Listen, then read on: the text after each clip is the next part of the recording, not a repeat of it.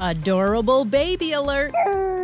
Gerber announces the winner of its annual photo search. I'm Lisa Mateo. Here's what's trending. She's a cutie patootie from Ross, California. Magnolia Earl won over the hearts of judges with her amazing smile and joyful personality. Magnolia was adopted, and her mother says she hopes to spread the word on the different ways families are made. It won't be much of a 4th of July celebration in Massachusetts.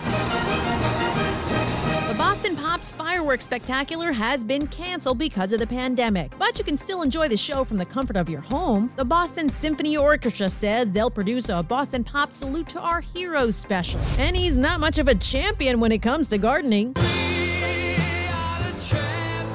Queen guitarist Brian May says he had to go to the hospital after tearing his butt muscle while he was pruning and planting. The 72-year-old told his Instagram followers that he may not be able to walk or sleep for a while because the pain is so bad.